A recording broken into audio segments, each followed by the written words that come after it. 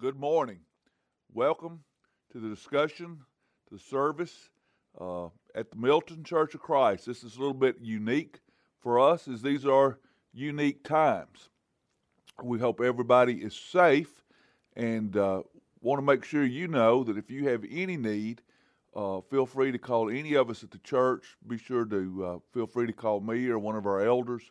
We'd love to talk with you or help you with whatever need that you have. And I want to remind all of us in our community to call and to check on each other.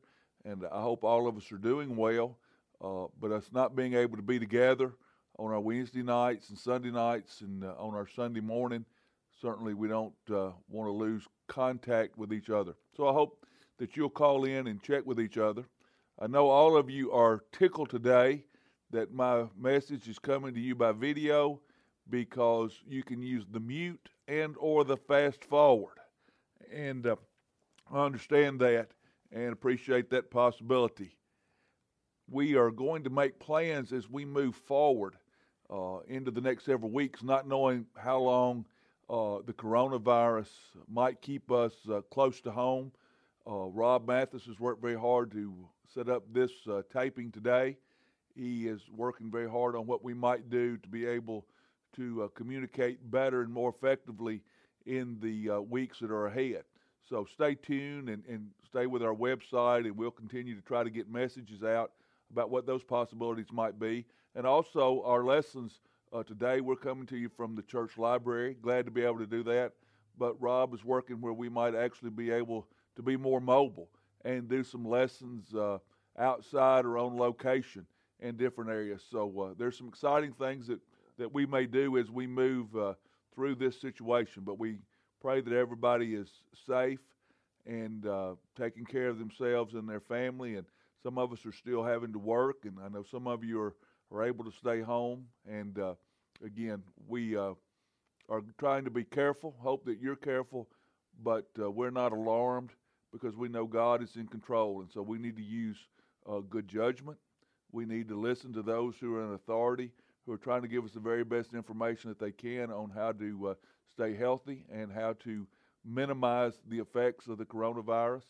But we trust God to protect us and to take care of us and to bless us, and we know very much that He will. So let's be prayerful every day for each other, and let's be prayerful about this virus and the impact it has. I've been very mindful as I've been in restaurants this week, some which now are closing, but how few people are there, how it's impacting those who are servers and their income. Many of them have moved back home because they just weren't getting enough hours and not enough people coming in. And certainly it may come in the next few days or weeks. We don't know whether they may be shut down. So lots of folks are impacted, not only health-wise, but financially. We want to be mindful and be as helpful to those people as we can, and just pray God blesses us and blesses our nation, helps us keep calm, help us to trust in Him. So kind of as we begin this morning, I would encourage you, if you'd bow with me, let's bow together for a word of prayer. Father, we are always thankful to you for your blessings. Even in times of trouble, we know that you are there and that you have blessed us immensely. Father, these are unique times in our culture, unique times in our world. It's not only affecting us, but affecting the world. And we just pray your blessing. Father, we just know that you're in control of this virus. We pray your protection. Father, I pray for those who are sick, that you would bring healing to them. Father, we know many are going to be impacted economically. We pray your blessings on them as well. Father, we trust in you, and we just ask that you minimize the effect of this virus, that you protect us, and that you restore us. Father, we're reminded that you are the one who is in control. And as much as human beings we want to be in control, as much as human beings we want to be the ones who call right and wrong, we want to be the ones to solve all the problems. When events like these happen, Father, we realize we are so totally dependent on you. We just ask for your blessing. Father, we know there are those of our community, of our church family that are sick. We pray your blessing. Many have gotten good reports this week. Father, we're thankful for that. Father, I pray that your Spirit fill us as we study from your word. Father, I pray that We will always be about your business to use our blessings and service to you, that we will live lives that would glorify your name. In the blessed name of your Son, Jesus, we pray. Amen. We've been studying from the book of Acts, and we're continuing in the 20th chapter of Luke's writing of the book of Acts. And I want to talk briefly this morning, and you're very fortunate today that it will be briefer than normal. Paul's conversation with the elders from Ephesus. Paul is on his third missionary journey. He is returning back to Jerusalem, and so he doesn't go to Ephesus, but he has the Ephesian elders come out and meet him at the seaside and meets with them, and it is a very emotional meeting that they have together because Paul says to them, he says, I won't see you again. And let's read what Paul has to say. This begins in verse 22 of Acts chapter 20. And now, compelled by the Spirit, I am going to Jerusalem, not knowing what will happen to me there. I only know that in every city the Holy Spirit warns me. However, I consider my life worth nothing to me, if only I may finish the race and complete the task the Lord God or the Lord Jesus has given me, the task of testifying to the gospel of God's grace. Paul is heading back to Jerusalem, and the Spirit is warning him in every city he goes to, every stop he makes, that he is headed for trouble in Jerusalem. But the Spirit is not trying to impede him from going to Jerusalem. The Spirit is just preparing him. And that's interesting because back in Acts 16, we actually see where the Spirit, the Holy Spirit, keeps Paul from going into Asia, especially going up into the northern part, north of Greece, into Macedonia. And so Paul doesn't go there until he receives a vision that we would call the Macedonian call, where he sees a Macedonian pleading for him to come and to help them. So we know that the Spirit has controlled where Paul goes on his missionary journeys. But he says now as he goes back to Jerusalem, the Spirit is warning him that he is headed for trouble. But he's headed back there anyway because he knows this is what God wants him to do, and the Spirit actually is compelling him to go back to Jerusalem. We know that Paul is actually going to be arrested in Jerusalem, and that will lead to him appealing his case to Caesar because he is a citizen of Rome, and every Roman citizen had the right to have their case heard by Caesar. So we know he's going to wind up back in Rome and will actually be imprisoned there, and where he writes several of the letters that we know in the New Testament from the Roman prison, and that Paul actually has a great impact on even the house of Caesar himself. But he's going to undergo arrest, and he's going to undergo trouble as he heads back to Jerusalem. But Paul handles this in a most wonderful way, and that's what I want to talk about for just a minute today, is the way Paul handles this trouble that's coming. Now, we know Paul has been shipwrecked 3 times. He'd been beaten with rods. He had been stoned and left for dead. He had been whipped. He'd been scourged. All these things had happened to him because Paul was preaching the gospel of Jesus, particularly about the resurrection, the importance of the resurrection, that if Jesus had not been raised from the dead, that really the rest of the gospel doesn't matter. But truly Jesus did die, and Jesus has been raised from the dead, the first fruits of all of us who will be resurrected. So he's faced persecution. If you will remember, Paul is actually driven out of Ephesus earlier because the merchants, the silversmiths, had risen up because Paul was preaching the truth about Jesus, and they realized that it was cutting into their profits as they made statues to the goddess Diana, who was the goddess of Ephesus. So Paul's had lots of troubles, but he knows he's headed back for trouble. But instead of trying to avoid that, instead of trying to mitigate that, instead of Paul saying, I'm doing a great job here in the churches of Asia, I'm doing a great job in Greece, I'm going to stay here, he's going back to Jerusalem because he knows that's what God has called him to do. And he says, here's what's important to me. He says, it's not my life that's important to me. Many of you know that one of my pet peeves is when I ask someone, how are you doing? And they say, well, I'm on the right side of grass.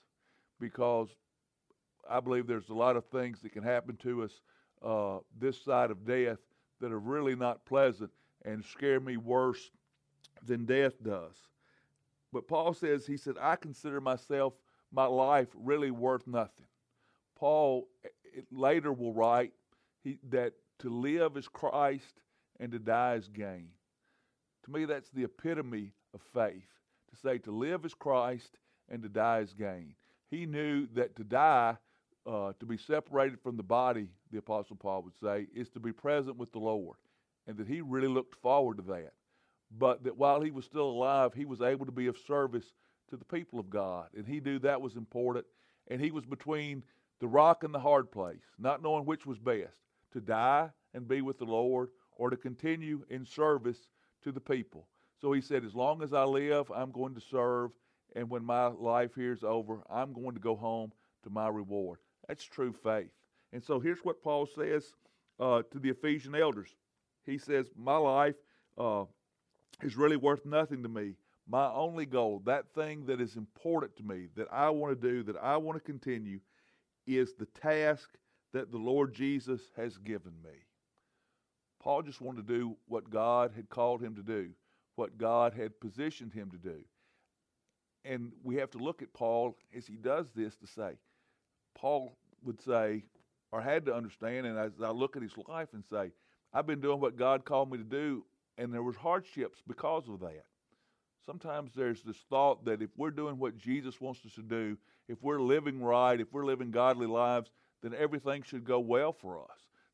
And we find out in the lives of many of the characters, the individuals that we know in the Bible, that isn't true. Joseph was doing exactly what God wanted him to do, but suffered many hardships and abuses and had people lie about him. We know Paul has been doing what God called him to do, but yet there were many struggles and setbacks. In fact, Paul, after being thrown into prison, is going to be somewhat frustrated because he is limited in what his outreach could be. But Paul says, I'm not worried about my life.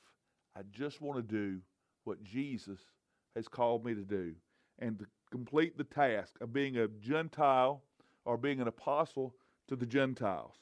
And this task, he says, of testifying of the gospel of God's grace.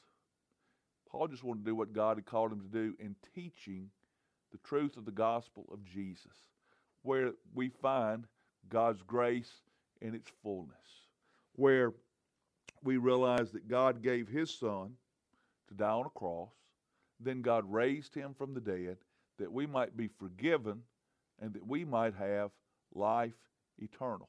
And so that was all that was important to Paul. Nothing else mattered to him. Let's remind ourselves that Paul was an individual who had a lot of achievements and lots of opportunities from an earthly standpoint. Paul was a Roman citizen by birth. He was born a citizen. We're used to that. There's some debate about those children who might be born in our country who become citizens. The birthers, we often talk about them. So we're familiar with that concept.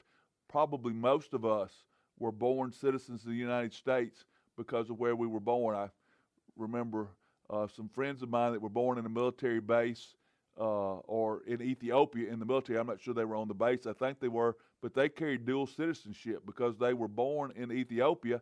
They were both American citizens and Ethiopians. So Paul was a Roman citizen because he was born under a Roman province. But it was so important to be a Roman citizen that many folks would spend great sums of money to buy Roman citizenship. And we'll see where that becomes important to Paul later in the book of Acts. But Paul was born a Roman citizen with the privileges that came with that. He was highly educated. He was influential among the Jews, and he had gained influence even among the Romans as well. So Paul had a bright future, but Paul said, all that's rubbish to me, as Paul will write to the Philippians. He said, that's just garbage to me, if you will, in light of being about serving God. And so Paul says, as I go back to Rome, I know there are trouble and hardships that await me as I go back to Jerusalem. I know there are trouble and hardships that await me, but I'm not concerned about myself. I just want to be about doing what God would have me to do. and to continue to testify about the gospel, the good news of Jesus. We know that Paul was teaching about Jesus. The folks that would have been there would probably have been familiar with the man Jesus and all that happened in Jerusalem. And so his job was to tell them and to remind them and to instruct them that Jesus was the Messiah, that Jesus was the Son of God. And that's why the resurrection was so important, that he was teaching them that Jesus is different from other people. Jesus was not just a man, but he was God, that God raised him from the dead, and that he lives, and that there is resurrection. That the power of Satan, going all the way back to the garden where Adam and Eve sinned and death entered the world, had been overcome by Jesus. And so he was sharing that with the Jews who lived outside of the Jerusalem area, and he was certainly sharing it with the Gentiles, those who were not of a Jewish origin, about Jesus, that those foreign gods that they had been worshiping weren't the true gods, but that Jesus was the Son of the true and living God who was the Creator. And Paul says, I'm not worried about myself. He said, I'm worried about being about God's business, about finishing the race that God had laid out for me. There's a great lesson of faith for us, to not worry so much about ourselves, but to be concerned about doing the Lord's business. In fact, the scripture says that when we follow Jesus, we're to take up our cross and follow him. None of us have been called to suffer what Jesus suffered, but Jesus does call us to take up what we've been called to do. Whatever responsibilities we have, whatever opportunities we have, we ought to fulfill those in the service of God, being less concerned about ourselves and more concerned about others and about serving God and being about his business, and knowing that through Jesus we have forgiveness of sins, and that we have the promise, the confident expectation of resurrection and life eternal. We all know this life is going to end. I hope it's not soon for many of us, if we can maintain our health. But someday, Jesus is going to come. Someday, our lives are going to end. And so we have that hope and promise of life eternal. And in that, we have great comfort. And Paul said, I'm not concerned about my life. I'm concerned about serving God. And I'm concerned about teaching the message of Jesus and grace and resurrection. I hope everyone stays safe. I hope everyone is able to enjoy being with family, maybe talking on the phone, catching up on some things, and all of us can have this hope and promise that God is on the throne, that God is in charge, and that no matter what happens, Jesus is Lord, and resurrection and heaven is ours.